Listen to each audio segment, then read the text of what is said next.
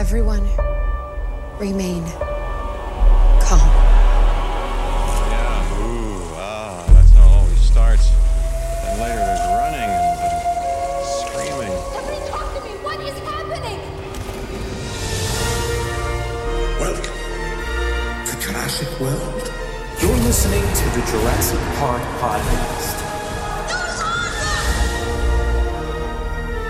You want to consult here or in my bungalow? Hold on to your butts. Well, we're back. Hello, and welcome to the 131st episode of the Jurassic Park podcast. I am your host, Brad Jost, and we are here to discuss all things Jurassic Park. Welcome to 2018, the year that Jurassic World Fallen Kingdom will be released. I know this is going to be a very, very exciting year for everybody in the Jurassic community, full of awesome analysis, conversations, and so much more. We are getting a brand new film, tons of merchandise in new toys, books, and more, that Claire prequel novel, Jurassic World Evolution, the Jurassic Park 25th anniversary. God, this is going to be epic. I don't know what to do. 2018 is going to be insane. So we're here to guide you through the jungle as we get closer to the release of Jurassic World Fallen Kingdom in June. And we've got a ton of stuff in store for you this year here on the podcast. It's going to be really fast-paced, so try to keep up. Now, in this episode, we actually have a few things to cover in the news, and then we're going to jump into our monthly Jurassic Mailbag with none other than Jennifer Terek. Of course, we've got a ton of questions from fellow listeners, and like usual, we kind of make it up as we go along. But I will say that I think this is probably our most normal episode yet. And after that, to round out the show, in the audio lab, we'll hear from Fallen Kingdom producer Colin Trevorrow on some of the themes from the upcoming film, plans for the trilogy, and how the film compares to The Lost World. It's a great bit of audio, so stay tuned for that. Alright, but we're gonna kick off 2018 with, yet again, another pretty long episode. So why don't we get this one started off with a bit of Jurassic news from around the world. 18 minutes and your company catches up on 10 years of research. Access rate program. Access new security. These pictures were taken in hospital in Costa Rica 48 hours ago. I don't want to jump to any conclusions, but look. Boy, I hate being right all the time. It's day. I guarantee it. Well, I'm not sure how we made it into January without mentioning this in the news segment. I guess it's because December was just a big month and we missed a few things here to announce. But as you probably already heard, Claire Dearing will be getting her own prequel novel. Now, there is a ton of books to discuss. We've mentioned some of them here previously, but here's a few details on that Claire book. Alright, so this one is listed on the Random House website as the Jurassic World Fallen Kingdom hardcover young adult novel. It's listed as coming out May 8th, 2018, 304 pages, young adult book. And I'm going to read a little bit of the synopsis here. Discover the beginnings of one of Jurassic World's most beloved characters, Claire Dearing, in this original action-packed young adult novel. During the events of Jurassic World, Claire Dearing faced the savage fury of dinosaurs unleashed. But it wasn't the first time. In this entirely new coming-of-age story, Claire lands an elite internship working for Simon Masrani and soon discovers his plans to build an all-new theme park, Jurassic World. Along the way, Claire establishes valuable relationships with both her peers and the prehistoric creatures she studies. But when the situation turns dangerous, she begins to see the dinosaurs in a different light. Fans of Jurassic World will delight in filling the gaps of Claire's past, all while gaining insights into the experiences that transformed her into the strong woman we know today. So there's the synopsis there for that story. It's really interesting to find out, and I am so pumped that we are actually getting a little bit of backstory on maybe possibly the building of this new theme park and how they, brought it to life. And obviously there was a bit of struggles with this theme park. It looks like something was unleashed, and it wasn't the first time they mentioned there. So that's really, really interesting. And I hope it doesn't stray too much from the character that we got to know in Jurassic World, her being somewhat very strict and a very good businesswoman, and didn't seem too connected with the dinosaurs. So I hope this doesn't transform that in any way, because we saw that growth in Jurassic World, which was perfect, I thought. So this will be interesting. I hope it adds a ton of great backstory to her and to the park in general. But moving on here, I did want to mention a few of the other books on that website as well. It looks like we have Jurassic World Fallen Kingdom Deluxe Junior Novelization. This is June 26th, 2018. It comes in at 144 pages for ages 6 to 9. I'm sure a lot more of us will be reading this. It looks like there will be a deluxe and a standard version. This is essentially hardcover versus paperback. The synopsis for this is: Jurassic World Fallen Kingdom, the Deluxe Junior Novelization, is a hardcover edition that retells the exciting adventure and features 8 pages of full-color scenes from the movie and a pull-out poster. So, I mean, like I said, I feel like a lot of us might be picking that one up as well. Moving on to the next one, we actually have this. It's a Jurassic World Fallen Kingdom C&A poster book, coming out May 8th, 2018, 48 pages, ages 3 to 7. Now, this is a full-color book. I guess it includes posters from the movie that seem to be ready to pull out and hang up. Next one is Jurassic World Fallen Kingdom Deluxe Picture Back, I think, May 8th, 2018. Again, this one's 24 pages, ages 3 to 7 again. And the synopsis here is: boys and girls ages 3 to 7 will dig into this full-color storybook featuring the incredible dinosaurs from Jurassic World Fallen Kingdom. This book also includes dinosaur cards and more than 30 stickers. All right, so cool. I love the fact that we're getting kids stuff as well. It's not always just adults that are looking for stuff. Next up here we have Jurassic World Fallen Kingdom Dinosaur Survival Guide, also May 8th, 2018. Comes in at 80 pages, a little bit older here, ages 6 to 9.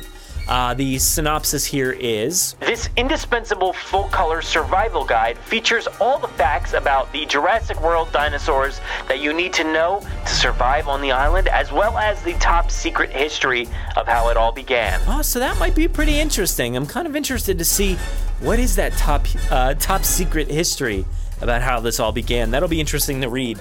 Next up, we have Jurassic World Fallen Kingdom Deluxe Step Into Reading. This one is, again, May 8th, 2018.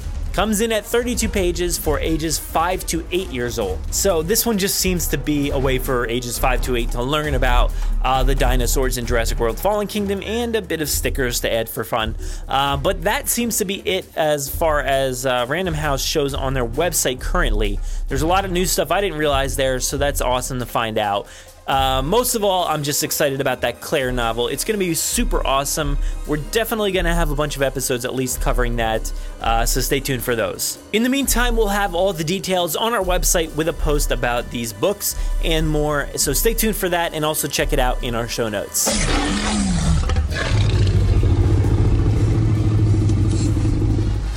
Next up, Empire Magazine revealed a great new image of the Carnotaurus from Jurassic World Fallen Kingdom as it stares into the gyrosphere that holds Bryce Dallas Howard's Claire and Justice Smith's character. At first glance, it's obviously very reminiscent of the Terek staring into the Ford Explorer, or if you want to choose the Lost World, you got the RV scene. There is an incredible amount of detail on the Carno, so really anybody that says the CG from Jurassic Park is better can... well, I guess you know where to go. Just go there. Also revealed on their website is a quote from director J.A. Bayona about what we can expect from the film. He said, "Fallen Kingdom starts with a massive action set piece that feels like a James Bond prologue. And in the center, there is the biggest set piece ever done for a Jurassic movie." So yeah, there it is right there. It sounds super awesome to hear, and really sounds unlike anything that we've seen before in the Jurassic franchise yet. I am so pumped to see how a James Bond type sequence fits into this franchise. It's something new, and I don't know how that's gonna work. You know, stuff like Indiana Jones or James Bond have these opening sequences that are kind of like in the middle of the action. You're not necessarily sure how it was set up. You just find out like they just throw you into it, and it is resolved quickly, usually in the first like 10 minutes of the movie. Then they move on to a little bit smaller stuff.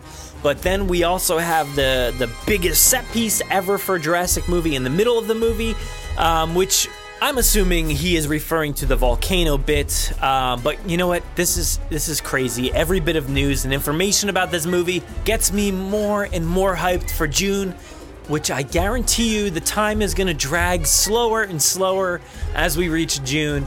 And I'm kind of at the point where I almost feel too hyped. Kind of want to temper my expectations for a minute. I don't want to overdo it.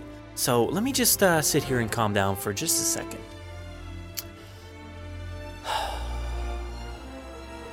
All right, that's good. Anyway, if you're interested in seeing that Carno image, head to our show notes for that image and also the link to Empire's article. This January 2nd marks the 7th anniversary of Pete Postlethwaite's death. You know him as Roland Tembo from The Lost World. He was an incredible actor in and out of the Jurassic series, so let's take a moment to remember him this week. Oh, there it is. There it is. I'm not a computer nerd. I prefer to be called a hacker. Aren't you supposed to be a genius or something? I can't get Jurassic Park back online without Dennis Nedry. Incorporating all the latest technologies. We shouldn't be here. And there's 5 dinosaurs. How many Sarahs do you think are on this island? It's that time again, folks, and it's the Jurassic Mailbag for January 2018. And I am joined by Jennifer Terek, and we have a ton of stuff to go through and a lot of stuff to catch up on. December was an insane month for Jurassic fans, so we got a lot to catch up on. Me and Jen, we've tried to stay away from each other and not comment on each other's stuff, so we don't really know each other's opinions and what to think about the trailer and all this stuff that's been released. So I'm really interested to find out what she thinks about that stuff and all these questions that we have lined up. I'm sure a lot of them will pertain to the trailer and whatnot. So before we dive into them, let's say hello to Jen. How you doing? Hi. So how have you been the last 6 months since the last time I talked to you? It's been very long, hasn't it? The last mailbag we did was what? Oh man, when was that? December? I can't even. Okay. September to now felt like mailbag every day or so. Like those were coming so quickly. You were messaging me, oh, when are we going to do the next one? It was the end of the month already. Like all of fall was so fast. And now this mailbag, which we've been ready for and anticipating, it took like a year to get here. I know. I feel like it's just December 29th right now we're doing this. Just December now, and I can't even function. Like, that's ridiculous. I feel like we've been waiting forever because it's just so exciting. Yeah, it's the most exciting time. Like I said, so much stuff happened in the beginning of December until now that it does feel like it's been 6 months. It's been out of control. Because it started right at the beginning of the month and just hadn't stopped for a week or a few weeks there. And now we're kind of at a lull because of the holidays and everything. So we kind of have some time to catch up. But there's always stuff popping up. Even just the other day, we get more stuff popping up. So it seems to be pretty constant at this point. But I'm excited. We have a lot to dive into. I feel like a different person since the last time I talked to you. I feel transformed. I feel like something happened spiritually and mentally. I went through an experience. I think so. All on the other side. I think we all did. Yeah, we all kind of ascended and we're in a different place now. It's a good place. So, I like this place. Yeah, before we get into it with the voicemails and the emails, what were your thoughts on the trailer? Because I really don't know. I haven't really talked to you about it. I know. I actually want to ask you that same question because I don't know if you liked it, hated it, or were indifferent. But my opinion, oh my goodness. I loved the trailer. I loved the behind the scenes. That was the best. That behind the scenes thing. I was at work when that came out, and of course everything happens when I'm at work. And we podcast at work. It's just what happens. And I was at work and I was with a coworker, and when that popped up, he can attest that I screamed.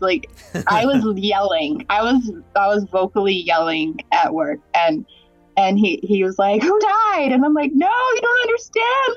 Look. And I was skipping a little bit just to look around, and that was a moment I will never forget because we had nothing at that point. then all of a sudden, everything, basically. Yeah. There it was. That was insanity. So that was, I love that. That behind the scenes was fantastic. The trailer, I was in Disney World when the trailer came out, and I actually was about an hour late watching it because I was doing Disney World things. But it was great. But that behind the scenes thing was really epic. Really, really epic. I love that. I still randomly watch that. There's that music. Oh my gosh. Okay. Could we talk about the music at the end of the behind the scenes? That music. That's epic. Why wasn't that in the trailer? Like, that music should have. I haven't watched it in like a few weeks, so I'm like lost. What was it? What did it sound like? What was it? Oh, it was that epic. The theme, the Jurassic theme, but it was epic and slow and loud and just epic. It was at the very end of behind the scenes when they're just showing the clips real quick. That should have been in the trailer because the trailer music I think was similar but not as grand, I guess. But yeah, the music in behind the scenes I just randomly go to and click once in a while, and I want to make that my ringtone or something. It was so good. All right, let me see if I can pull this up here. I don't know if this is the right video. Hopefully it is. Like right when the volcano's exploding and the music is like grand and wonderful. Yeah, man, it's Jurassic. This music? This is gonna be awesome. No, you went too far back. Too far. Maybe not that far. Okay, wait, here's the volcano. You said the volcano, right? Yeah, it's like when it's exploding. Let me see. This music? And what people will be surprised by.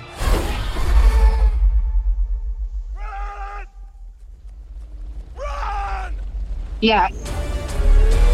Oh.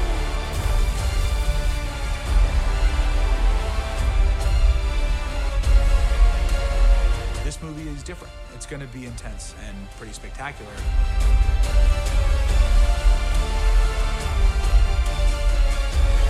It's really good. That was my best acting. It's like nothing you've ever seen before. Yeah, man, it's Jurassic. Yeah, we heard that part.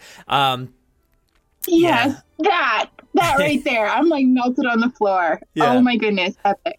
I usually don't get too like thrilled about trailer music or anything because it's not final. It's just kind of like, you know, some dude with a keyboard made it, you know? I mean, I'm understating it, of course, but that's essentially what it is. It's not like Michael Giacchino or anything or John Williams or anything, but it sounds so synthy to me. So like that, like my ear picks up on how like synthy it sounds. It sounds like somebody's just at their, you know, piano making that.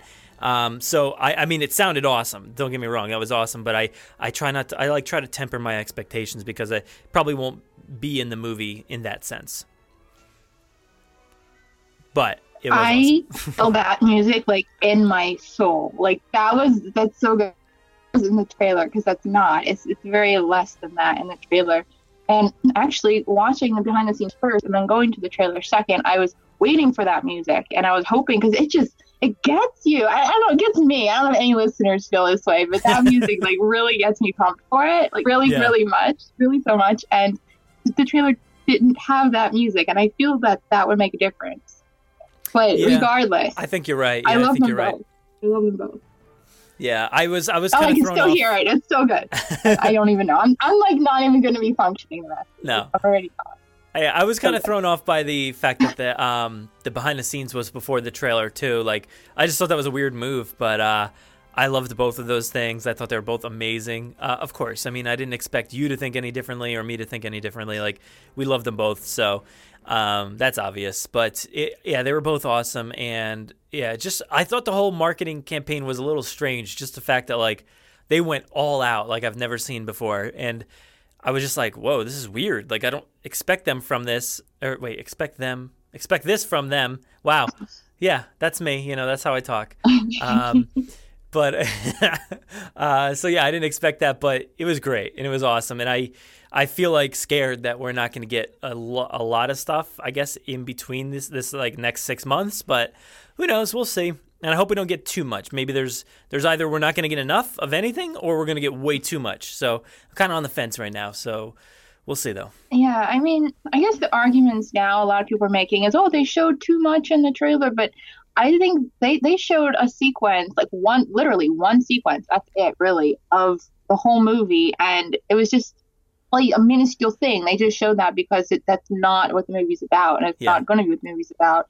So I don't get that whole explosion of anger there. But I guess when you show one sequence, people don't have anything to base it around, so they're just assuming like this is the big sequence that we're all gonna see in the movie at the end of the movie. This is the big one. Why did they show us? So I understand that, and I think it is kind of confusing. Like, I love the trailer, but I think it is sort of confusing from a standpoint of like how the movie operates. I understand that they want to keep a lot of it under wraps, but again, they showed so much of that stuff in the behind the scenes, so it's weird that they included it there but not here.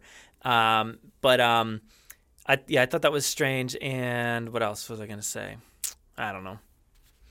But well, I guess my two thoughts are, what I've been telling people is that I believe this trailer, this franchise, this whole thing is really, really done for the fans. It's not really to pick up new people per se. I mean, of course they want as many people to see it as possible, but it's really paying respect to the history of the franchise and the people who follow it. And so they kind of know that we're going to see the behind the scenes. Yeah. And just general people are going to see the trailer, which is going to be explosions and whatever. And they'll be like, yay, explosions. But they know that the fans are going to watch the behind the scenes and they're going to follow that. And they're going to put the pieces together. And they kind of probably already have a general idea of what's going on anyway. So they don't need to do that as much, I guess. So as a fan experience, it is kind of it's a full circle thing. But I guess if you're just coming in and seeing the trailer in general, yeah, I could see the misinterpretation. Yeah. But I don't think they read it that way. I think they trust, they know it's just for us in a sense. I believe that. Yeah. I just hope that they don't lose too many people on the fact that like they just gave away everything. Like, because people will be like, I just saw it all. Like, what do I need to see it anymore? Like, why do I even need to see that movie? They'll write it off too quickly. I hope people don't write it off based off of one trailer that only focused on one part. And Colin and J.A. Bayona have been out like making rounds about, interviews and stuff like that about the movie. And they've been saying like it's a small portion. It's a very small portion. And there's like an action set piece in the beginning, which is really interesting. Like they mentioned like a James Bond type sequence, which is gonna be, I don't know. We've never really had anything like that before that I can, I don't think I can think of any. If you want to consider paragliding next to an island James Bond sequence, maybe, but not really. So that's interesting. And then the fact that this is going to be a small sequence in the middle, and then some, more intimate stuff at the end, which they showed parts of, but not in the trailer. So that'll be interesting to see the fan reaction or the general audience reaction once more stuff comes out, because they're going to have to, state the narrative of this movie a little bit farther than they already did, because people, I think, like, Film Twitter was slightly annoyed and disappointed with the trailer. I don't know what the general audience reaction is, just people randomly in theaters or people just watching on their computer or on the TV. I don't really know what their reactions are, but I know a lot of people on Twitter and stuff like that can be very, cynical, I guess. So they don't necessarily think highly of the Jurassic series. So I don't want that stuff to temper everybody else's expectations. And then word starts spreading out that, oh, this is not going to be good, or it's going to be dumb, or it's, just a big dumb action movie. Yeah. So that's my worry. I loved everything they did, but I do sort of worry about that, way that they did it.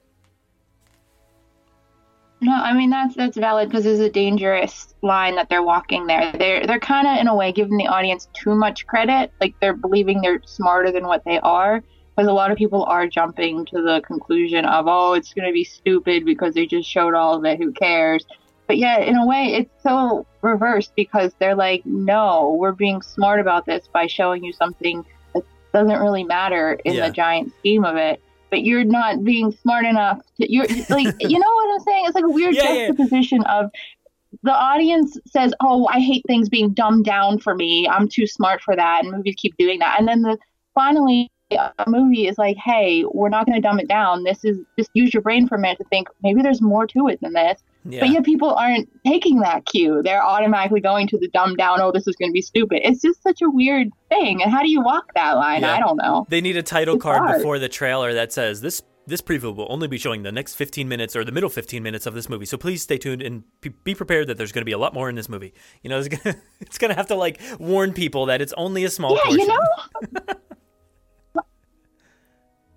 Because you can't trust people to figure that out on their own, right? I know. I was thinking that the other day. I'm like, how can they have really done this without digging themselves in a hole, but yet keeping up with their standard of not dumbing it down for people and trusting that there's more? And I'm like, yeah, maybe a title card would have been the only way to really do that. And then people would be like, oh man, they think we're so stupid. They got to put a title card. Well, guess what? They didn't put a title card, and you are stupid. Yeah. Well, I think we're giving you, like you said, we're giving too many people credit because, you know, I don't know if you've seen it. You're not a Star Wars person, and I don't know how many people listening are, but in The Last Jedi, there's a sequence where there's 10 seconds of silence, like no audio.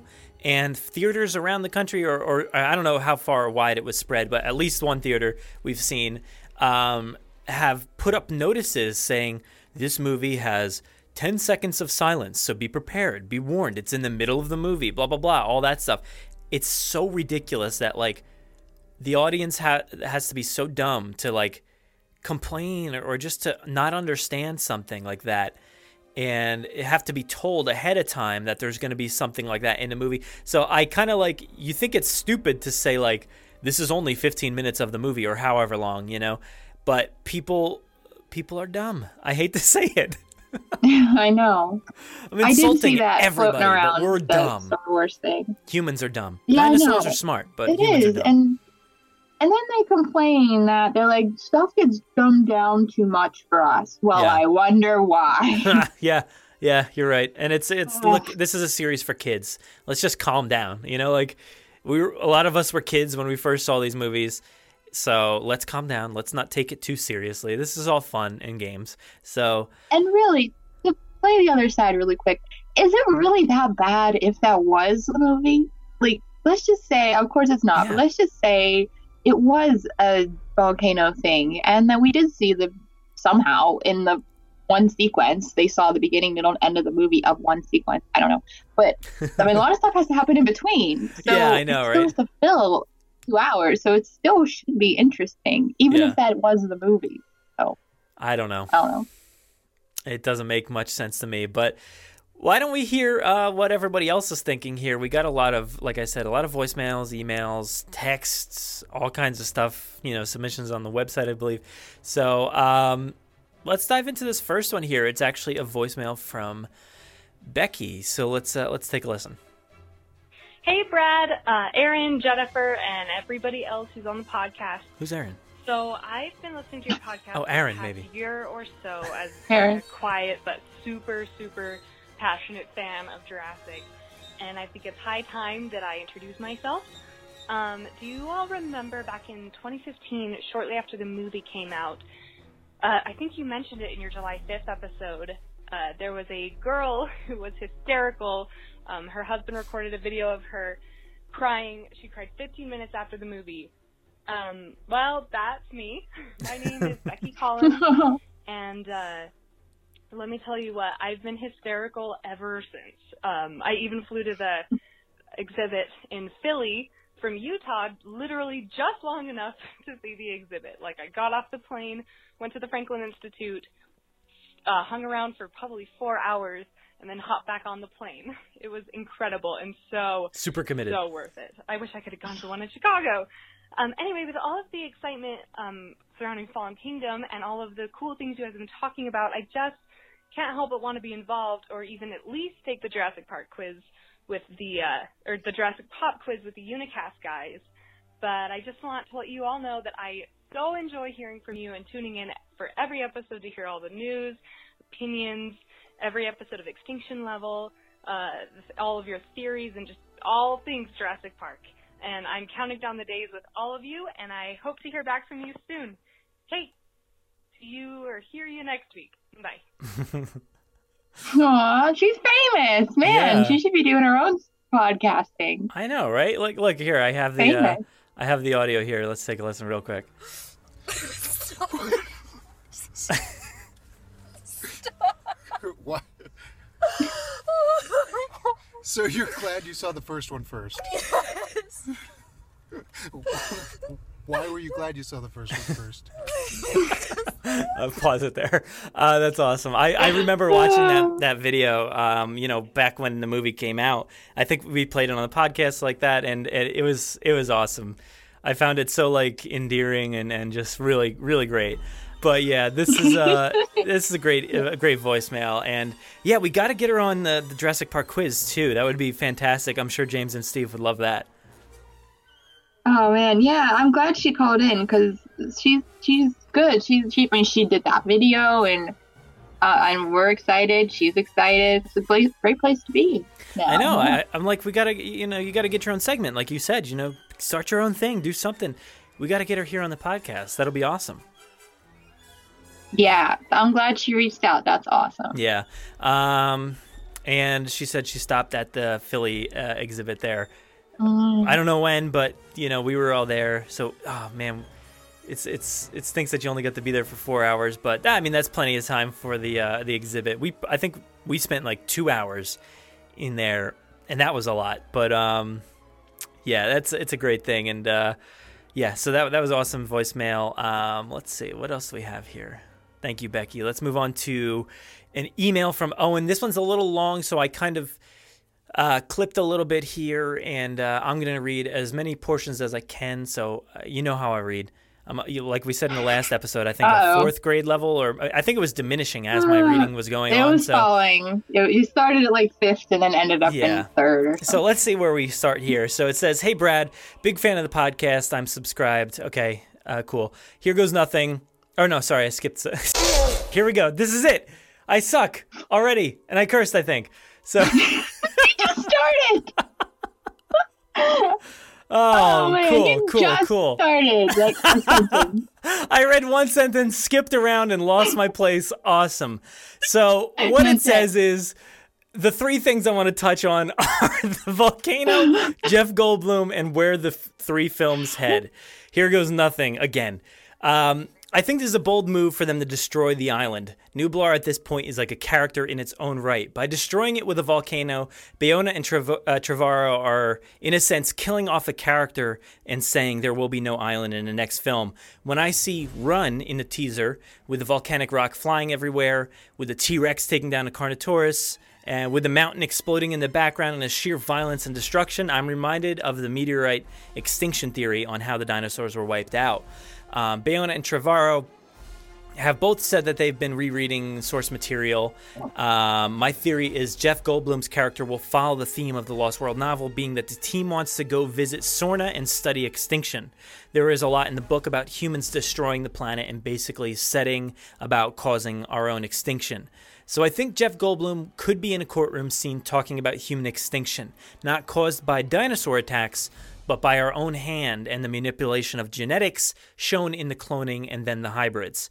I think he will push for saving and study of the dinosaurs to help prevent the downfall of the human race. Finally, I think the 3rd film in this series will follow this kind of plotline, the downfall of man or the potential end of days kind of storyline. My reasoning for this being the subtext of the last film and what Trevorrow has said about this film. Trevorrow has said this film will focus on our relationships with animals. I take this as how we as a species interact with the world around us, especially we have so many animals on the brink of extinction right now in the real world. This would play nicely with what I mentioned above about studying extinction as an event to prevent our downfall. I would love to know what you think. Keep up the awesome work, Owen.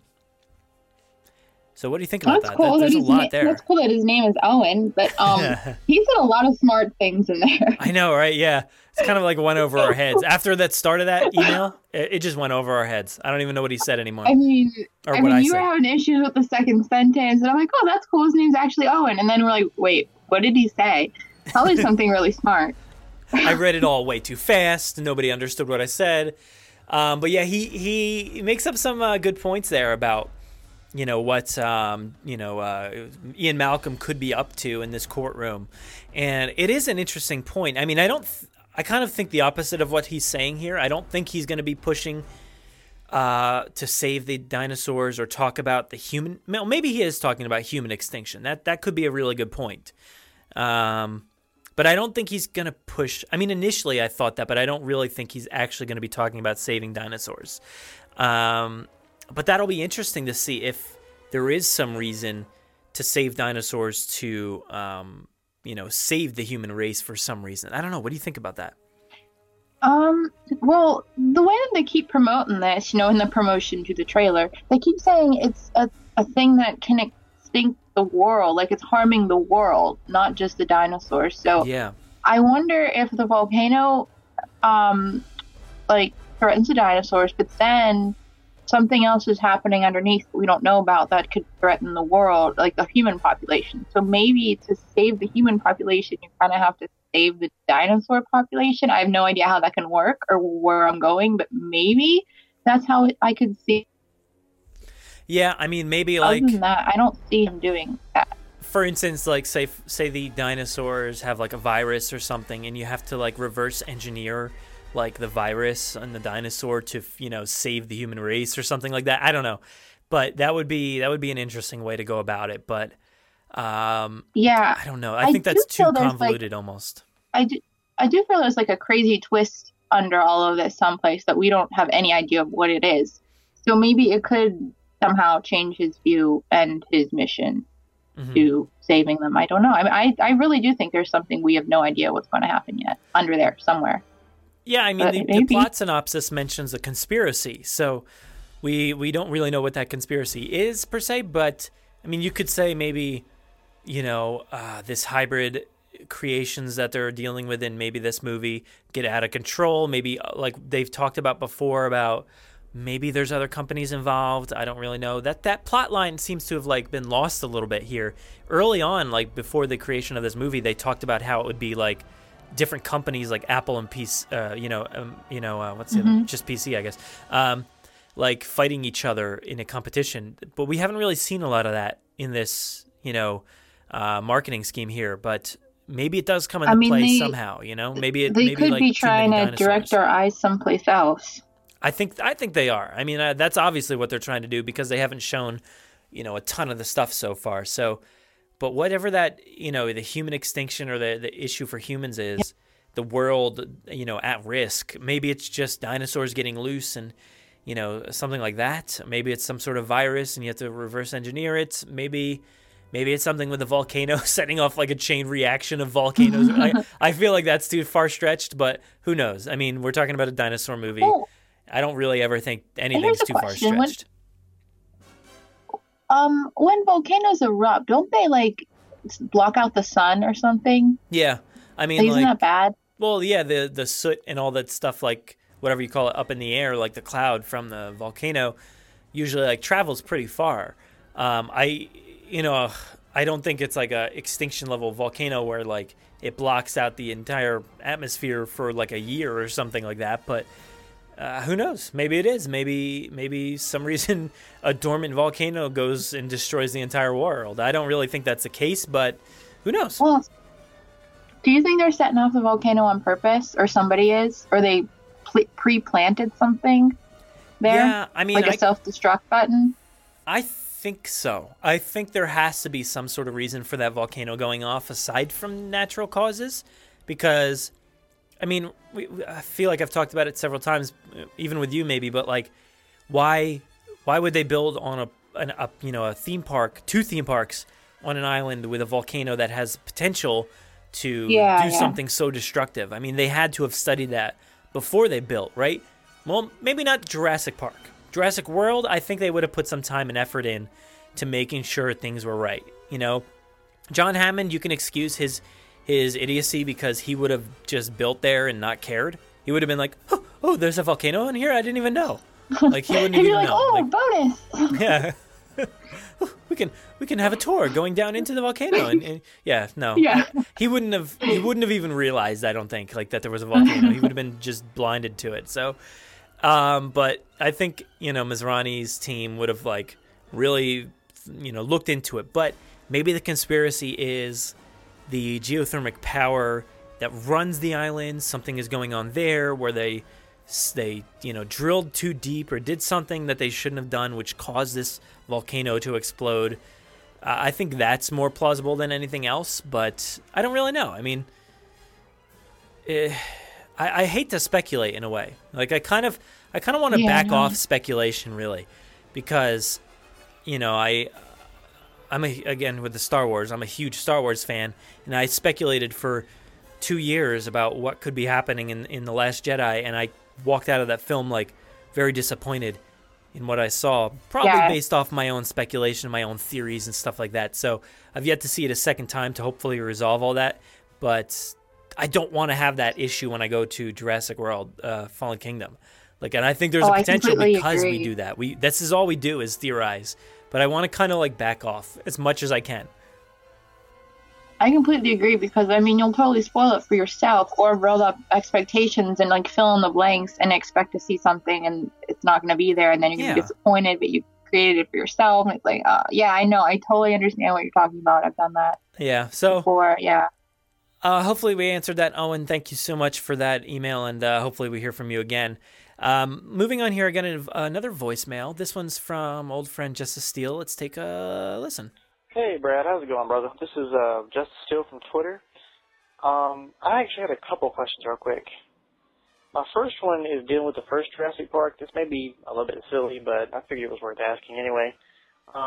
In the scene with Dennis Nedry and the Dilophosaur, when he gets sprayed in the face with the goop that the Dilophosaur spits at him, do you think it was actually stinging his eyes, or he was just really freaking out over the fact he got squirted in the face? Because I just watched the scene, and he screamed when it hit his face, and then wiped it away. And then as soon as he got in the car, he wasn't screaming in pain. So it makes me wonder: did it really sting him from getting in his eyes, or was he just freaking out from the fact that he just got squirted in the face by the Dilophosaur? I was wanting to see what your comment would be on that, and also. For Jurassic World Fallen Kingdom, do you think that the Spinosaurus may actually make an appearance? I know it wasn't shown, as far as I know. I didn't see one in the reveal trailer that came out last week. But, do you think that the Spinosaurus may make an appearance along with the Carnotaurus, of course, the original T-Rex and Blue and all of them? Those are my questions I just wanted to ask you. Thank you for your time, man. Hope you have a blessed, awesome day and a very Merry Christmas. Thank you, brother. Bye-bye. Thanks, dude. Had a great Christmas. It was a really great holiday. Hope you did too. What was the first question? I already forget. Oh, the venom. Yeah. Do you have any theories on that? I was focusing on the second one. I know. Yeah. It's poisony, isn't it? Doesn't it hurt? Yeah, I've always assumed, and maybe I forget, but I think it's maybe not stated, maybe it's not, that it's like, harmful to the eyes or whatever, or it causes blindness, obviously. So I would assume that like it kind of burns away and hurt your eyes pretty good. I've always thought, maybe I'm misremembering, but I feel like it's like foamy, right? Like a little bit. So I feel like it's like searing his eyes almost in a way. It's like, no, I guess it's not foamy. It's just black, isn't it? I always thought it was like hot tar. Yeah, maybe that's it. Like, that's how I always thought. So I just figured hot tar would be painful. So that would be too. I just assume it's burning his eyes out. It's like hurting very much, and he is just like screaming about it, almost like maybe like pepper spray or something. I feel like you see people get sprayed with pepper spray, and it hurts them. Like you're freaking out for a second, and then a second later you calm down, but it's still burning. Like it still hurts. He didn't really seem to be like still burning. He just was like he wiped it away after a minute, and he was like he's okay, and he's like I gotta get out of here, and then he gets eaten. But I just assume it really burns. Yeah, I think so. As far as the second question, Spinosaurus, I don't see it listed here on the Jurassic World website as a dinosaur that was featured on the island, on Isla Nublar, but again, we've seen dinosaurs in that trailer that are not featured on this website as well. So, I don't know. I mean, Yeah, because like Carnotaurus is not on this website, on this list of dinosaurs. Compies are not listed on here. There's a few others that are in the movie, I believe. So, but yeah, this it's not on here, so maybe there's a chance, but I don't know. I don't think so. I don't think they're gonna like, do a random appearance because it's a different island. It won't be the same dinosaurs, so there's no sense in like having like a big reveal or anything. But it would be interesting, I think. Yeah, I don't think so either. I think that rumor has been floating here and there, and I don't think there's any valid points to that. I don't think that they would do that either. Not to say just as in like not to bring up bad memories of Jurassic 3, because not many people have good memories for Jurassic 3, and I don't know if they'd want to go back and touch any of that, and like people bring up like, oh, it's that dinosaur from Jurassic 3, and they don't need to do that. So I don't think they would. They don't need to. Yeah. I don't think it's going to be in there. Yeah, I don't think so either, but I think it would be okay. Like, I don't have any issue with it. I actually, I'm going to get, hit hard for this, but I like the Spinosaurus in that movie. I think it's a great villain, dinosaur. I think it's awesome. Mm-hmm. I really like it. I don't care that it beat the T-Rex, whatever. It's not a T-Rex that I care about. Unless it's the baby, then I'd be, a little upset. But I really don't care. It's not a big deal. It's not a true Spinosaurus, so it's something different for sure. But it would be interesting. But I feel like in Jurassic World they did that whole like T-Rex busting through the Spinosaurus. Actually, this is really interesting. On this, I said that there's no Spinosaurus on this website here. On the dinosaur page on JurassicWorld.com, if you actually go to like the Isla Nublar map, like they still actually have like the theme park website. You just actually have to like click on it. The background image is that bone, like the fossil from the Spinosaurus. I didn't even notice that upon first glance. I'm staring at all this stuff on the main screen here. But so what I was going to say is they kind of like tore that thing down by like crashing through it and saying like, forget about Jurassic Park 3 in a way, That's sort of like they're like, trash talking it by just having the T-Rex smash through it in a way. So I don't know. I don't think we're going to see it, but who knows? I mean, I wouldn't care either way. As my point always is that I don't care what dinosaurs are in it, just so it complements the plot and the people and the morality of it. Yeah. So I don't really care what dinosaurs they put in, just so it makes sense. Makes sense to me. Thank you, Justice Steele. That was awesome. Let's see. I feel like it's been a while since we heard from him, but it's always good. Let's see. The next one here is from James Hawkins. It's an email. Let me read this one. So, guys, happy holidays. And I like that it's prefaced with an that's pretty typical for James. So, happy holidays and New Year probably by the time this airs. Anyway, it's James from Jurassic Unicast. Don't worry, Jen. I won't ask a Lost World related question, so you can relax. But I do have another one for you. Based on the new Fallen Kingdom trailer that we've seen and all the extra stuff Claire is now doing on social media spectrum, Bryce rose-tinted glasses aside, what do you think of her changed character from what we can see? And how do you think her character arc will go? All the best, James. Ooh. Okay, let me take off my glasses, my Bryce glasses. Yeah. All right. Strictly from a character standpoint, because I love Claire so much. I love Bryce a lot, but I love Claire so much. And initially, I had to be talked into this, to be honest. I had a moment of it made no sense why she would do a total 180 like that. And I still have a little small issue with that, but I haven't seen the in-between, and I'm hoping there is in-between. I'm hoping there is explanation. I'm not going to jump to any conclusions. I get it's a marketing thing, and they're picking that part of the film to market on, which is fine. But I do need an explanation for this. I don't want to go into the movie and just full on change over to full on dinosaur loving Claire. It makes no sense. I need a transition. I need an explanation. I did have to be talked through this a little bit to kind of be okay with it, because I did have an initial problem, because that's not Claire. That's not where we left her. And I don't want it to just time hop and you'd be like, oh, okay, I'm just going to accept this, because I'm not accepting it. I need to have a little explanation for it. But if there is an explanation for it and it's a good one, I'm okay with it after that. It's just, I just need a little transition to happen. And I trust them that they're going to do that, I hope. But yeah, I don't know. Yeah, I mean, that would be really Worried. interesting if she just went from, pristine white, clothed Claire to like Lara Croft, Tomb Raider, all of a sudden, like, rough and tumble in the jungle and all that. I don't think that would be a smart move. Hopefully there's some in between and some build up. I don't know, but, we're getting a Claire novel, which is awesome. Like, how excited are you for that? I'm so excited. So excited. I mean, it takes place before all this stuff, but maybe it'll have some insight into how she can change in a way or something like that. I don't know. I mean, all the backlash that happened from the first movie, I was a little afraid of this, that they would totally run the other way and be like, oh, sorry, we didn't mean to do that. Here's your superhero, for real superhero.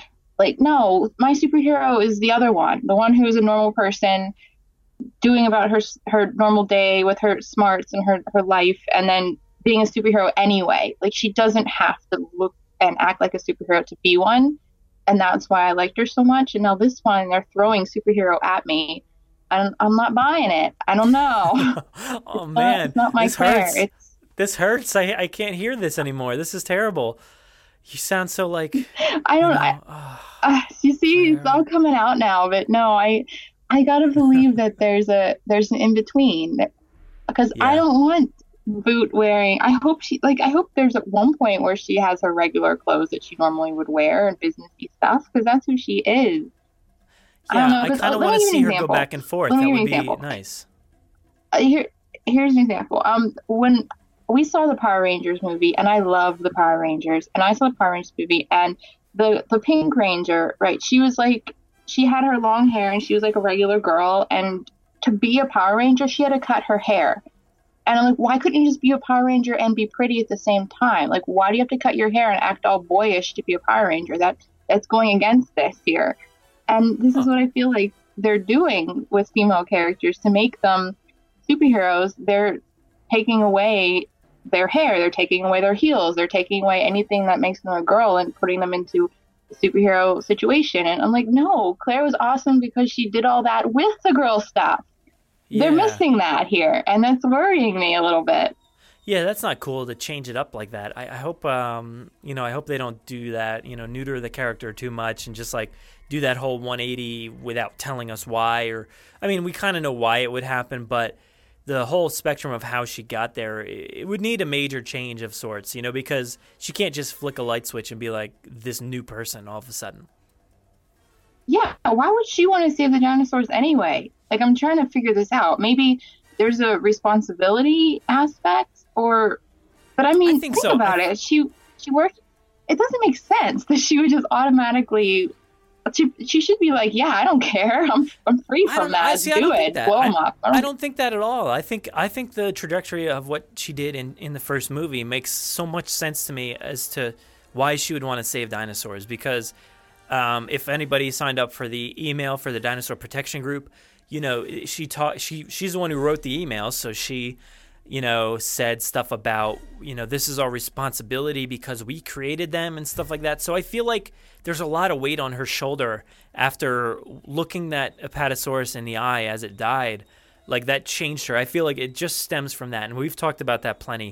It stems from that moment of her, totally changing, almost doing a 180 right there, but she's still herself. She hasn't changed too much, but perspective-wise, I feel like she dramatically changed in that moment, and I could see from that moment on she would change into somebody who would be like, wow, these are animals. We can't, especially if there's a volcano going off, we can't let them die. Like, we can't do that. Maybe she was a dog person or a cat person, but not a dinosaur person until that moment. So now she's relating them to dogs and cats and, elephants and giraffes and all that. So maybe she has something to base it off of. I don't know.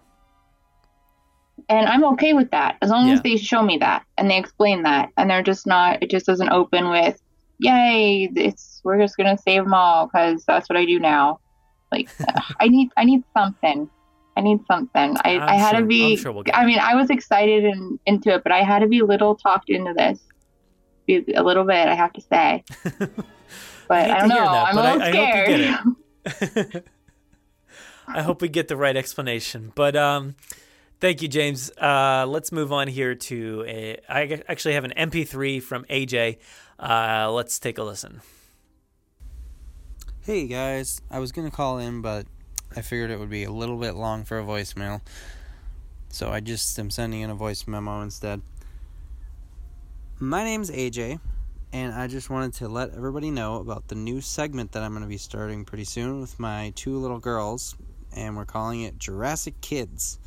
Now, Brad, I know I've been emailing you over the past couple months saying I'm going to do it, but over the holiday I actually had some time to sit down with them and get the first episode done. So, listening to this podcast for so long, I've heard countless stories from everybody in the community that has been talked to on the podcast about when they got introduced to the franchise as kids. So I thought, why not get it straight from the kids themselves? I have 2 daughters, Annabelle, who's 6, and Gabby's 4, and we watch the Jurassic movies together all the time, and we all love them. So I thought it would be fun and interesting to get their perspective. So I'll be sending in our segment as soon as I'm done with this, and hopefully it'll be able to get on to one of the next couple episodes of the podcast. Now, I also wanted to leave Brad and Jen something to talk about, so I have a couple questions. First of all, why do you guys think the gymnastics scene from The Lost World is so hated? Oh. I mean, if I felt confident in my ability to pull off that move and save my dad, I would absolutely do it. And if it's because of Malcolm's line that he says after it, the school cut you from the team, well, that's just one of the cheesy quips that Ian makes all the time, so I don't get why anybody would hate that. And then my second question is, do you guys think that there's any scenes or parts of the movie that you think don't hold up or are kind of cheesy? For me, the only one I can think of is when Ellie finds Ray Arnold's arm. Watching it on the Blu-ray, it just looks so fake, and the blood part of it is just not the right color, and it kind of looks pretty bad. But that's pretty much the only one I can think of. I don't know if you guys might be able to or not. But I just wanted to let you guys know about the new segment and know what you thought about those last 2 questions. So I'll be listening. Awesome. Yeah, he's going to be joining up pretty soon. That's so cool. I can't wait to have a segment like that. Recently, James and Steve have kind of had a few like younger generations, on their segment, the Jurassic Pop Quiz, asking them questions and stuff like that. And it's kind of like opened my eyes, and a lot of other people I've heard from that like there's a completely different perspective that we haven't, touched on recently. And it would be awesome to hear from that and the kids and like what their perspective is. So I'm really excited for that one. But yeah, what was the first question? Oh, the gymnastics scene. So I know you don't know a ton, but you probably know the scene, right?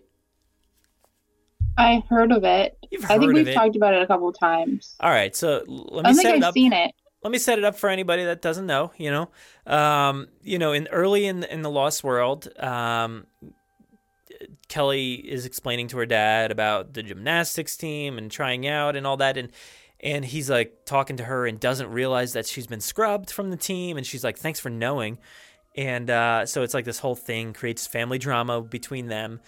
And later on in the movie, like towards the very end almost, she kind of climbs up this, rickety old thing inside a building, and she takes a little long to kind of, do the hand thing and like get prepared and jump onto the poles and swing around a few times and do some moves and then kick a velociraptor through a window and out onto the ground. And then he says, "They cut you from the team?" Like, hilariously. So why does that get so much hate?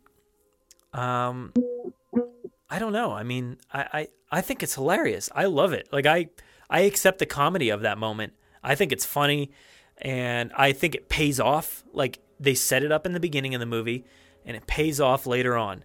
Yeah, maybe she took, like, too much time, like, doing a routine, but I almost feel like that's a routine. She practiced to get on this team and did a routine, and that's what she did. And she's like, all right, I know there's a few moves. I got to set it up so I can get a good kick, and that's what she did. But it's fun. Like, let's relax about that moment in the movie, everybody. AJ's got it right. It's fun. It's cool. Just be cool about it, I guess.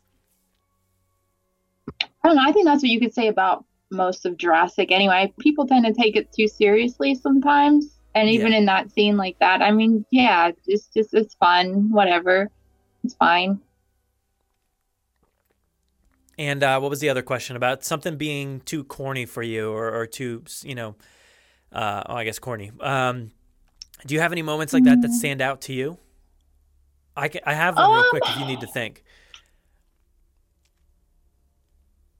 I don't know. I mean, there are plenty of moments, but none that really bother me because it's kind of its charm, so it doesn't bother me too much. Yeah. There's one moment for me. Corny. It kind of popped up as I was just listening now. It's a moment in Jurassic World where they're tracking down the kids and they come to the waterfall after the kids have jumped off already, and I think they find like a shirt or something or around that area. I don't know. And Chris Pratt says it's like taking a stroll through the woods 65 million years ago. And he like grabs his gun and the camera like pans around him and he's just like staring off into the distance in this like really, really corny, cheesy way.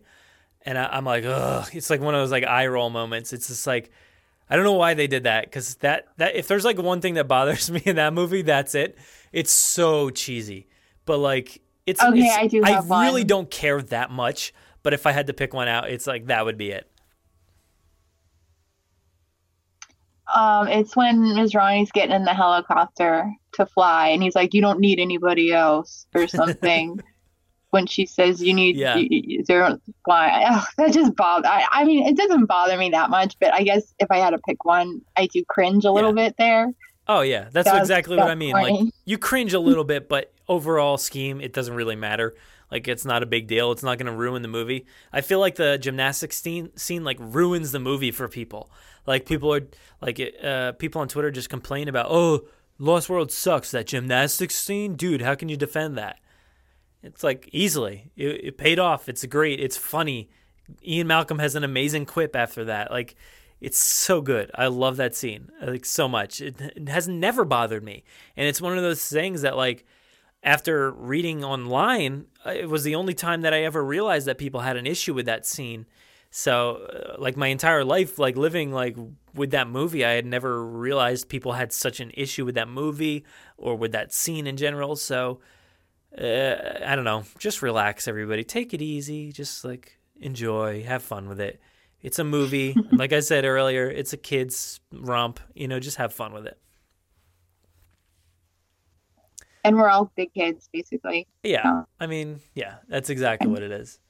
Let's see. Let's move on. Thanks, AJ. This one is from a longtime listener, and it says, longtime listener, big fan of the show.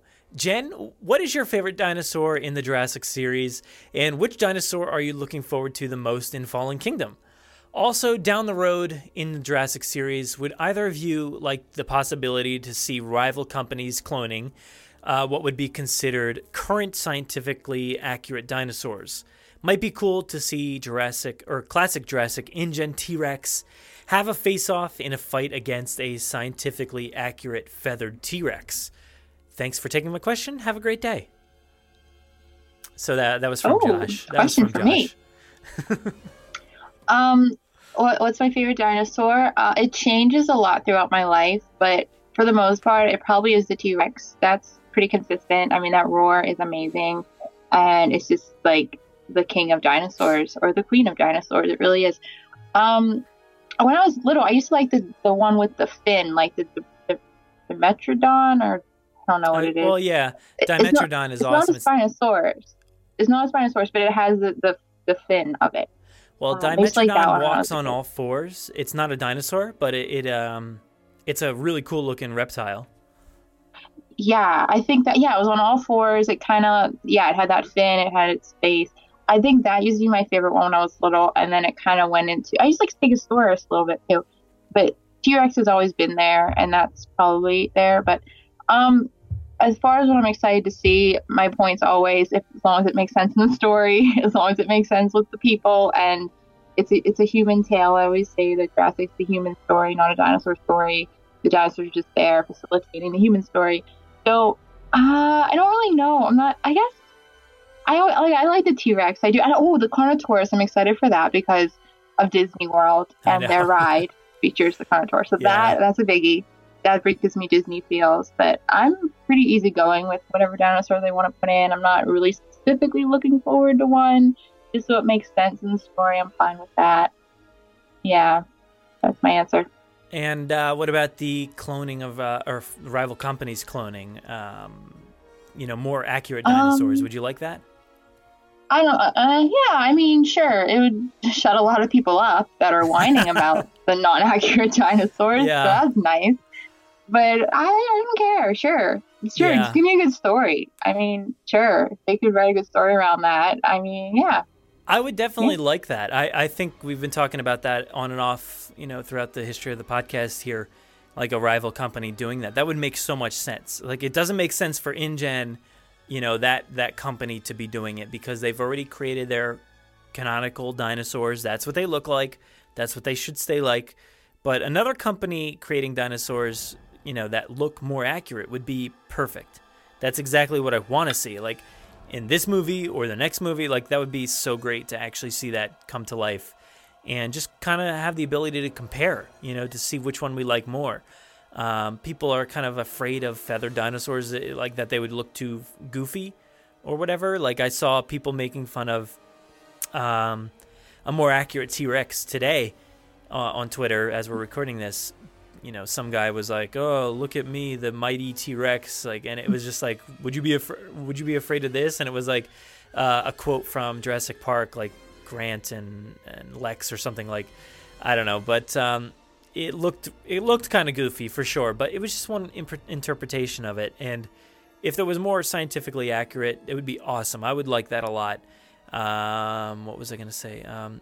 So I was also on. There was like a discussion kind of going on, maybe more so argument with some people on Twitter about how accurate the dinosaurs are in Jurassic Park.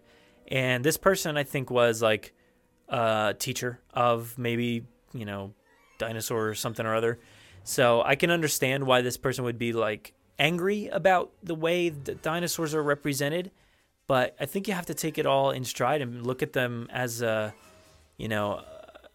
wide source and say, look, this is not a real dinosaur. It's genetically altered creation. You can say monster. You can say whatever you want. Like, it's not exactly a dinosaur. And it was created with all kinds of different DNA, not just tree frog or whatever, African frog or whatever. All kinds of stuff.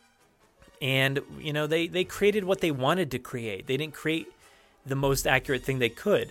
In the book, they talk about how they slowed them down or wanted to slow them down and all that. And, they're genetically altered to camouflage or to change color or do all this different stuff. Like, they're not real dinosaurs. Let's just get that straight. Like, they may have seemed like that in the first movie or the second movie, but that's not the case. Let's backtrack it and kind of like say that they were never dinosaurs to begin with. So people get upset about that, but it's, I understand it on one hand, but also they're not meant to be a case study for real dinosaurs. So, don't bring that movie to a classroom and say, look, guys, this is what a dinosaur is. No, that's not what a dinosaur is. It's what InGen created. So that's my theory. Yeah, and that's like comparing it to a documentary versus entertainment. And Jurassic Park was made for entertainment. Jurassic World, not the movie even, just the park itself. And the Jurassic World Park itself was made for entertainment. And they're not making a documentary of it. They're not making a science museum for it and to show you educational value. It's for entertainment. And so they wanted to change them to make it as entertaining as possible. So I get that. So I could see like a group of really into dinosaurs, research, smart people kind of coming together, getting the technology and really making true to form dinosaurs. I mean, that would be okay. That'd be cool to see that and have all that clash together. Yeah, I think it would be awesome just to see how they fight against each other. I don't want to see like the old school T-Rex fight a new, better dinosaur like we just saw, because we already saw that. We've seen that enough. I really don't care for the battles too much. I don't need more battles, but it would be interesting, and I think it would be poor. It would go poorly for the original Rex in that case. I don't know. Oh, yeah. Probably. Yeah, that was a great question, Josh. Thank you. And next up here, we have a text message. And I'll just read it here. It says, "Hey, it's JP Fan here, and I was wondering, what do you want to see in the Jurassic World Fallen Kingdom Mattel line? Thank you guys for everything you do, and have a great day." So, what do you want to see? Oh, okay. I don't know what has been leaked, what hasn't been leaked, what's considered a leak, or what's considered official. Just keep that aside. What do you want to see? I want to see, oh man, I don't know. Like what has been leaked? I don't know. You want to go first? You go first. All right. Well, that's what I mean. Like, don't consider what's out there or what has been seen or what hasn't. Like, if I'm going to talk about what I want to see initially, I wanted characters that are relatable to the old ones. The old toys. The size, I want like the articulation to be similar. I want the size to be similar. The dinosaurs, I all want like the same size and spectrum. I've talked about this before because when I faced off my dinosaurs as a kid, I always thought it was weird if I had a different size dinosaur facing off against like one that was like huge or one that was small. So I want them to be like, uniform to what we've seen in the past. Jurassic Park 3, when those toys came out, they were such different scale. Even the Jurassic World stuff too, kind of threw everything off. I've wanted like the real feel skin that we got on the original lines, that like soft, rubbery, feels more like a dinosaur skin you would assume would feel like. But yeah, I mean, I want vehicles. I want humans this time around, not some dinky Owen figure with his head popped off like mine did. And the motorcycle is tiny and just like everything feels so fragile, whether it's that motorcycle, Owen's entire body, or like the big T-Rexes or everything, they all feel a little fragile. I want something a little bit more, heavy duty, I guess. So that's really all I would want to see from Mattel. I like the real feel skin thing. I do remember that, and that as a kid, and that was good. That would be nice. That plastic is just not appealing for a dinosaur at all. I want a Claire figure. I want to own a Claire figure. I want to own all of the Claire figures. I'm just gonna buy them all and hand them out to people randomly because that's a service for good people. I don't know. I definitely want a Claire figure, and I'm not big into toys anyway. I don't really have that many. I'm terrible when it comes to that kind of thing. Yeah. So, I thought maybe like unique ones, like really unique dinosaurs. I'll buy the ones that we haven't seen before, like the T-Rex we've seen a billion times, and the Brachiosaurus and Stegosaurus, Triceratops, like the big five, like or whatever. We've seen those a billion times. Some unique ones would be neat. I'd buy maybe a couple of unique ones, and then some cars, depending. Yeah, I'm pretty easy. I'm easy to please. Just give me a Claire figure. That's all I need in life. Yeah, I feel like that's what we definitely need is Claire. And like, cause all we got last time was Owen, and it was like a really terrible figure. So hopefully we get Claire and other people that we know from the series, and even new characters and stuff like that we don't really know too much about. I think there's so much potential, and I really want like a classic line, cause Hasbro, they're doing the Star Wars line, and they create like a bunch of different scales, which does kind of annoy me in a way, but they do have like a Black Series line or the old series where you could like, get characters from the past, stuff like that. I think that would be perfect because all these, Chronicles and, Iron Studios and whatnot, they're all great and awesome to have those like high-end figures, but we need like cheap figures or middle-of-the-road figures that we can buy. Like, I think a lot of the Black Series ones are like $20 for Star Wars. So if they had like $20, Ian Malcolm or Dr. Grant or Ellie Sattler, that would be amazing. Like, I would love to have those. Yeah. So what about those Funko things? Where's my Ellie Funko? Like, that's dumb. Yeah, I know. I'm really lame. I'm really disappointed by that. I read the news that one week and I was like, this is great. We're getting all this cool stuff, but no Ellie? No, we don't officially know that. I mean, there is that Jeep, like a Jeep Chase. Maybe she could be in there, but I don't think so. No, it's still not fair though, Yeah, considering they have everybody else. I don't know. I mean, she could be in there. You don't usually see like two figures in a vehicle from Funko. I feel like it's usually just like one human character and the vehicle, because you would need to have like her and Muldoon, I guess, or even three, I guess, if that's the case. Maybe Malcolm that would just be too many figures. I don't think that would ever happen. So maybe just have her drive. Maybe that's potential, but I don't know. I don't think that's going to happen exactly the way we want it to. But like in the environment that we live in now, like, why would they do that? Why would they skimp out and not include Ellie in any shape or form? She's one of the greatest like characters in cinema, like the greatest female characters for sure. Like, include her. Like, that doesn't make any sense to me. I know. I mean, she did just as much as everybody else. So come on. It's a shame. But so yeah. I'll hold on to my Claire figure that I want, and they better give me, and then that's it. I'll hide, and that's it. Because they're not giving me anything else. Yeah. So I'll take that. All right, so let's move on to our last voicemail here. This is from Amy. So let's say hey to Amy. Hold on. Here it comes. Hi guys, it's Amy. Hope you all are doing well and had a great holiday season with your friends and family. This month is a kind of a fun question, and I got inspiration from it a couple of weeks ago when I got the privilege to go down to Universal Studios in Orlando to celebrate my 25th birthday. And naturally, I spent a lot of time in the Jurassic Park area with my dad, because he's also a big fan, so that was pretty cool. We rode the ride, which brings me to my question.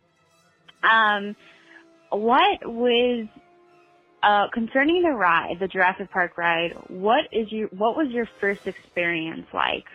Or if you can't remember your first experience riding it, what was your favorite memory of it? And if you guys have never been down to Universal and have never ridden it, what do you expect from it when you do go down to it?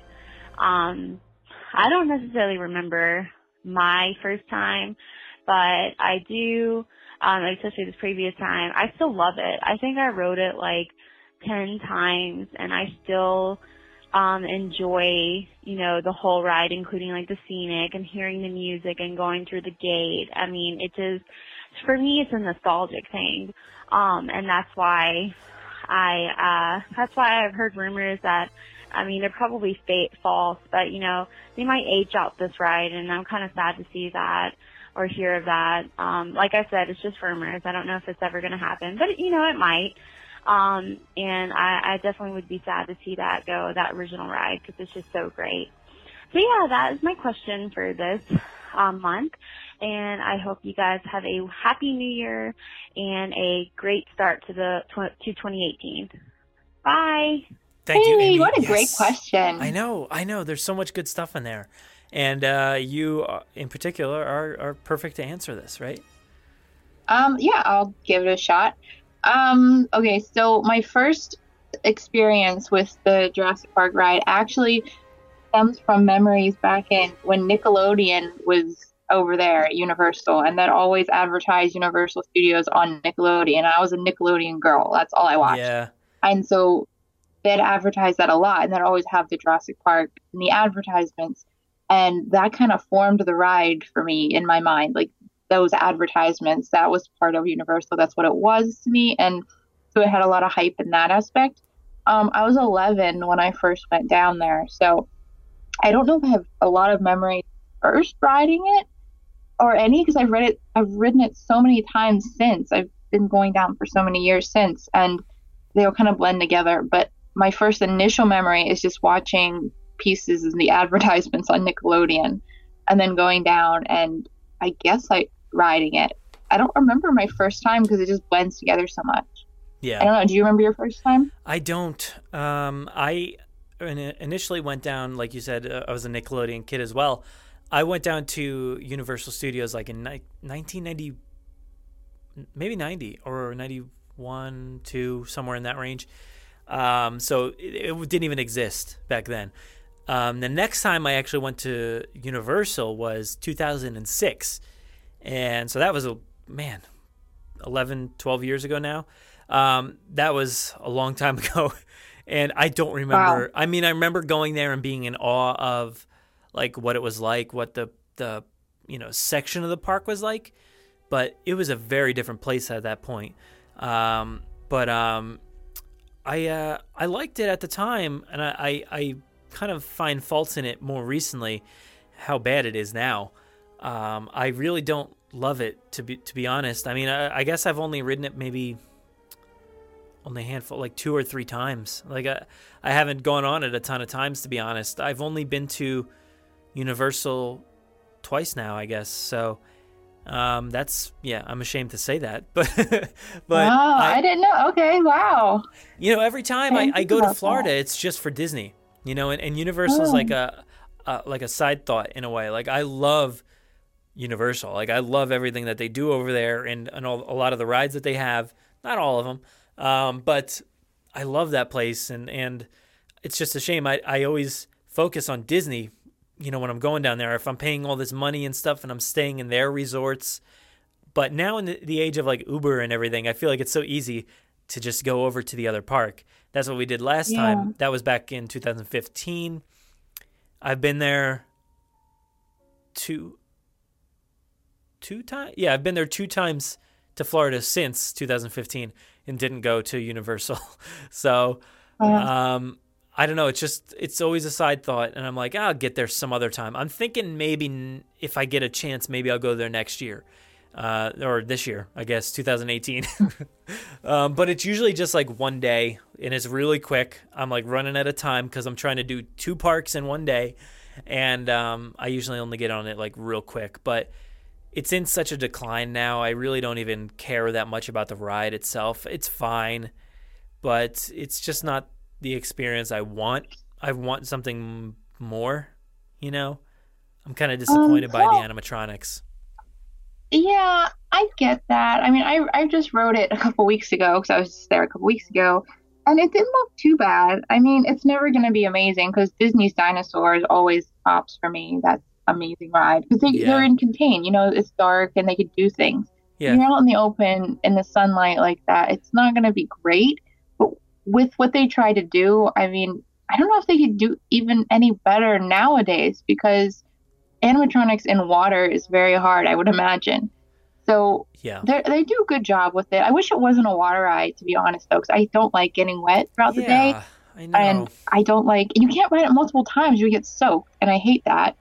So I kind of wish it wasn't a water ride. That's my thing. Yeah, that kind of makes me upset, too, because, I went in December, and it wasn't hot. It was warm enough. I went on, it was fine, but, like, I really didn't want to get wet. And that's just the thing. Like, if I'm going down in, like, a December, like I am, this year, 2018, I don't really care to get wet that much because it takes a little bit longer to dry and all that. And you do get soaked. I mean, I'll wear a poncho, I guess, but, like, I don't want to. Like, I don't want to do that. And you get soaked anyway. Like, it doesn't matter if you're wearing a poncho for some reason. And the seats are wet, the floor's wet, everything's wet. Like, it doesn't matter. And I kind of just wish, you didn't have to experience that. But that's kind of the way Universal is. I think you get wet on every ride. Like, whether it's indoors or a water ride or not. Like, you just get sprayed in the face. And you're like, come on, why? Every time. Why, yeah. I mean, one thing I had to say, though, that King Kong ride that's next to it that they put there would make an amazing Jurassic World ride. Or even another Jurassic Park ride. Jurassic World, I would go for it, have that. It's done so well with everything, and to have that in Jurassic franchise, I mourn it. I mean, it's a great ride. I love riding it because it is a great ride, but to think that could be a Jurassic themed ride just hurts because it's done so well, and it would be amazing. And it's in the perfect location. That just hurts me. Yeah. What do you feel about, like, them just tearing everything down and, like, just building Jurassic World, or building something completely different in that area and maybe saving Jurassic for, like, I guess at this point, 4th theme park in Universal? The water park's not a park. I know, but they consider it their third. It's dumb, but yeah, they think so. Whatever. But I do hear that in the new gate they're going to build, that they're going to have a Jurassic World section in that park, in that gate. Like, there's a a rumor there, a strong rumor that they're going to Yeah. have a Jurassic World section and then get rid of their Jurassic Park section because they're going to have a Jurassic World section. However, I don't agree with that. I mean, I'll take the Jurassic World section, but they should keep that Jurassic Park section. There's not much left from the original opening to begin with, and I mean, don't do that. Don't do that. Like, I can't handle that. I love seeing the Discovery Center like across the water, and it was little was left of the gates, and don't do that. Yeah, Keep the it. Discovery I love Center. that restaurant too. Yeah, that's fine. The Discovery Center is so beautiful. Like you said, across the water, you could just stare at that for so long. It looks beautiful in pictures. It's so amazing. But like, I feel like that section is just a hollow shell. Like, there's just nothing going on aside from the raptor encounter now that they added. The Discovery Center is just, it's just such a disappointment inside. You know, it's so outdated in there. Let's see, the ride itself, like I said, is outdated. But you really can't do much outdoors, like you said. The animatronics, and there was rumor that Creature Technology was going to come in and redo those animatronics, but even them at their high quality doesn't matter. It's outdoors, it's water, it's rain, it's sunlight, it's everything. It's moisture. It's just going to ruin those animatronics. So it's not going to be what you experience indoors. So I think they have to, unfortunately, get away from an outdoor attraction. They kind of hurt themselves by making it an outdoor water ride. It's a beautiful thought, and like, if you take out the dinosaurs, it's a beautiful ride. Like, it's a nice leisurely stroll through a park. But the Ultrasaurus is horrible. Like, the movement of that thing, it looks like it breaks its neck. The other dinosaurs are fine. The whatever. Once you get inside, everything looks good. The T-Rex is really cool, but then there's a drop. You're kind of singling out who can go on this ride. Jurassic should be for kids as well, and then you have the kids ride, which singles out only kids, and adults can't ride it unless you have a kid. So it's like, it's kind of there's like only kids over here and then only adults over here. So they need to have a section that can cater to everybody all at once, and it's just not doing that now. And at this point, there's almost no salvaging it, So it's like, we just got to cut our losses and just demolish the whole thing and build in our third gate or fourth gate, whatever they want to call it. So why that's don't they just the just way. tear down the ride and build another ride on top of it and make it a better ride instead of getting rid of the land? I would be for that, but I do feel like that park is confused. I don't think that park knows what it's doing. Universal on the other side is doing pretty well. They kind of got some cool stuff going on, but like, Islands is just like, what is happening? Nobody knows what's happening. Like, it's got Harry Potter, and then it's got Harry Potter Across the Way, and then it's got, Lost Continent that is lost in itself. All the cartoon stuff is just like, who cares? Oh, I hate that. That comic stuff, that's such a waste. Kong is like in the middle of nowhere. And then superhero stuff that they don't technically even own that stuff. So it's like a weird thing where like they have this property, but they can't utilize it in any other way outside these theme parks. So it's like, it's very strange. Seuss Land is fine. I actually don't have any problems with that place. But the port of entry or whatever it's called is pretty great. It looks beautiful. The tower is really cool. But aside from that, there's not much going on there. I don't want to lose the Discovery Center across the water, and I don't want to lose his shout out to that restaurant, that restaurant they have there, because if you ever go in there and actually Thunder look Terrace? at the details in the walls, in the floor, in the stairs, in the ceiling, in the giant light fixtures that are gorgeous, by the way, with the light. I want that light fixture in my house. Yeah. They're amazing. Everything in that building, I just feel like they put a lot of time and care into. And then it has the giant windows that shows the people coming down the ride. And I feel like it really pays tribute to the kind of eateries that were in Jurassic Park. It just has a really good feel, and you just sit there and look around, and it's done really well, and it really transports you. And I don't think a lot of the restaurants really do that, at least not for me. And I don't want to lose that restaurant. I really, really like that restaurant and the way it feels and the way it looks and the way it's placed. And I just like that. And yeah, the look of the Discovery Center across the water. Anything else, though, I'd be okay for them to just rip apart and build a new Jurassic experience there. Yeah. I'd be okay with that. Just keep that restaurant. It's good. It's great. It's beautiful. I don't know what food they have there. I don't know, but I just like sitting in there. It's really pretty. Yeah, I just think the whole section, the whole park is like, its days are numbered as, as it stands. It'll be something completely different soon, so. Harry Potter land. It'll all be Harry Potter. Yeah, I mean, let's face it. We know more Harry Potters coming in Islands of Adventure, right? Yeah. No, it's going the other side. It's where the Fear Factor stage is. Well, but there's going to be more in the Dragon Challenge area. Yeah. I mean, that's technically in Harry Potter area already, but it's something different. Yeah. So it's gonna transform a lot. But yeah, that's a sad note to end on. Thanks, Amy. Thanks for that. She probably wanted it to be uplifting and like nostalgic and what was our first memory? And we're like, Amy, no, you're usually more uplifting, yeah. But no, we have no first memories, and we have not many great feelings. I mean, you have more so than I do, but yeah, they're not bad. I mean, they're not great. The water ride, I don't really need. I don't love it. I love the restaurant more. But Dinosaur, on the other hand, is an amazing attraction. I love that one so much. And they're talking about getting rid of that for Indiana Jones, which is hurting me because Dinosaur's fantastic. That's not going to happen, but I don't know. I'm hearing more and more valid people, but that's another story for another day. But man, Dinosaur is fantastic. It is, yeah. Fantastic.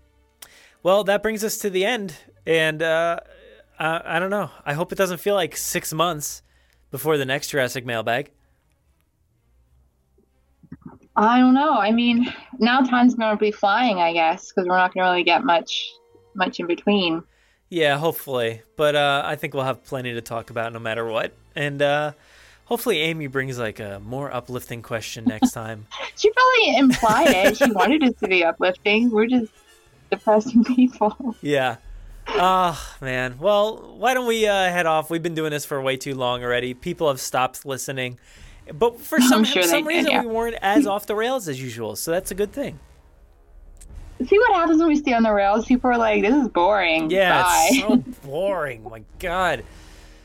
On the rails? No. Well, where can everybody find you in the meantime between our next recording? Find me at Jennifer_Lynn89 and at the Bryce Dallas Howard Network, which is going under a total transition and reformation and giant undertaking that's killing me slowly. But it's going to be epic when it's over. Can't wait to reveal it. Yes, nice. Well, thank you very much, and I'll see you next month. All right, in 2018. Can you believe it's 2018? It's finally the year of Jurassic World 2. Oh my God. 2018. This is going to be nuts. This is going to be huge. I can't wait. I'm so pumped. See you later. Woo. All right, bye. Bye.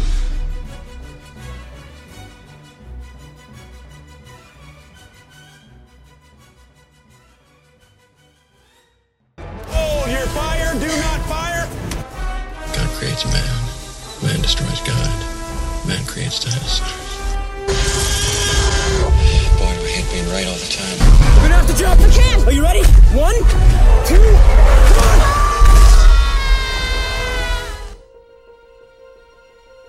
This week in the Audio Lab, we're going to hear from Colin Trevorrow via YouTuber Sebas Tabani in an interview where Colin talked about the themes of the new film, how it fits into the Jurassic series of films, and whether or not Fallen Kingdom parallels The Lost World. So, let's take a listen. To me, it's about greed. And I think, the first film is it's a movie about how if there's money on the table, there'll be somebody who will do the worst imaginable things, or in a lot of cases the dumbest imaginable thing, in order to get that money. And this film focuses a little bit more on our responsibility for these animals that we've made as a result of that greed, but also the darkest and the worst instincts of humans, again, when there's money involved. For me, it's important that we keep it at least grounded in a space where the dinosaurs are a parable for animals in the world today. And I think that this, ultimately, when people are able to watch this film and where this franchise is going, it really is about the ethical treatment of animals in the world and our responsibility to the living creatures that we share the planet with, alongside with our responsibility to the planet itself. And I think the riding of a T-Rex by a soldier is a level of fantasy that is I love it, and I would love to see it. I don't know if it's specifically this franchise, but yeah, it's super cool. Do you have a trilogy plan? Yes. Okay, so this is a mirror from the Lost World, like in a King Kong sort of style?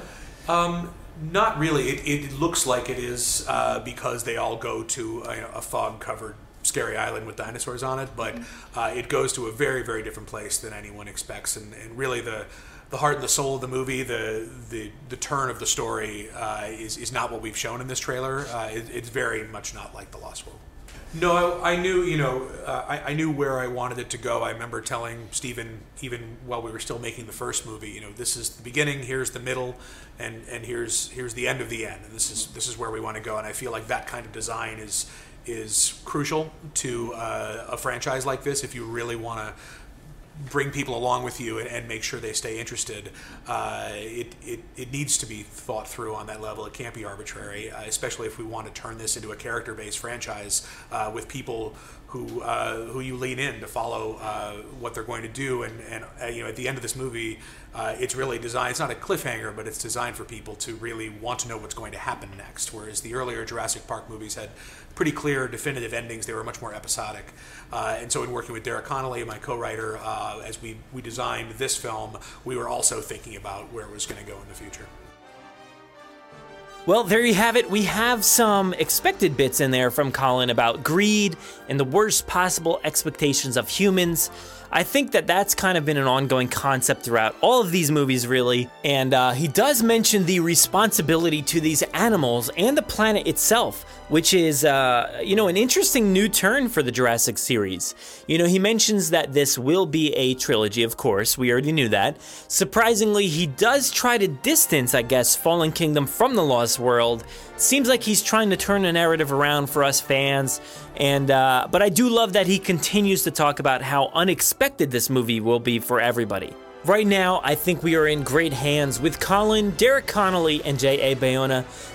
It's great to see how much care that they're taking into wrapping up this trilogy and potentially the series as a whole. So head to our show notes to find the full video for a little bit more from Colin Trevorrow.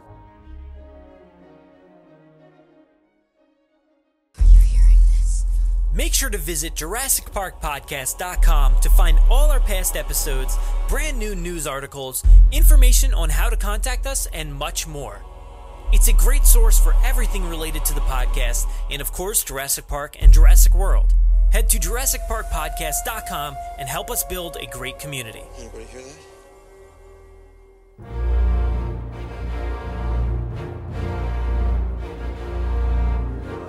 Thanks for listening to the 131st episode of the Jurassic Park podcast. Of course, a huge thanks to Jennifer for joining me again for another amazing installment of the...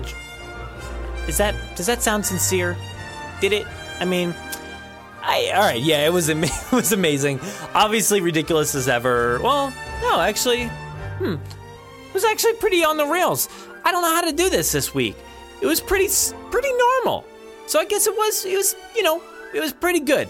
Pretty good episode this week. Me and Jennifer really tackled some of those answers, I guess as best we could, but no, jokes aside, I really love doing this segment. It's always fun to hang out with Jennifer for, around an hour, maybe a little bit more, maybe a little bit, yeah, definitely more than an hour every month, and I can't wait to do it again next time. Again, I haven't forgotten to thank everybody who called in or wrote in this episode. This mailbag is always so much fun, like I said, to do, and it wouldn't be possible without everybody that participates every single month. You guys start from the moment this one ends, and you don't let up until the moment that one airs. It's awesome, and I can't wait to hear what you guys come up with for the next month. If you want to interact with us, we do most of our work over on Twitter, at Jurassic Park Pod. We're also on Facebook at facebook.com/Jurassic Park Podcast.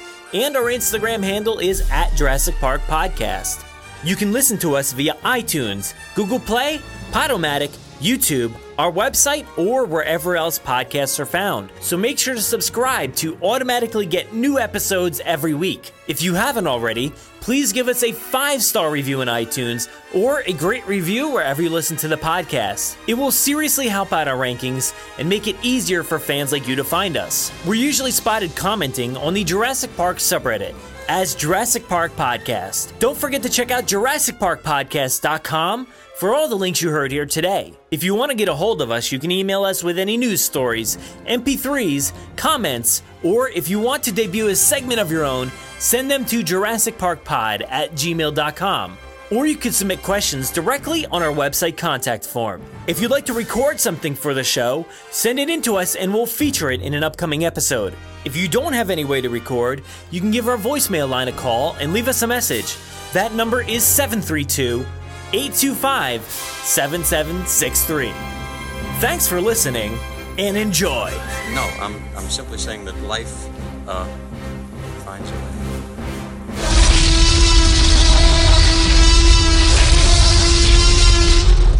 5 minutes. Drop what you're doing and leave now.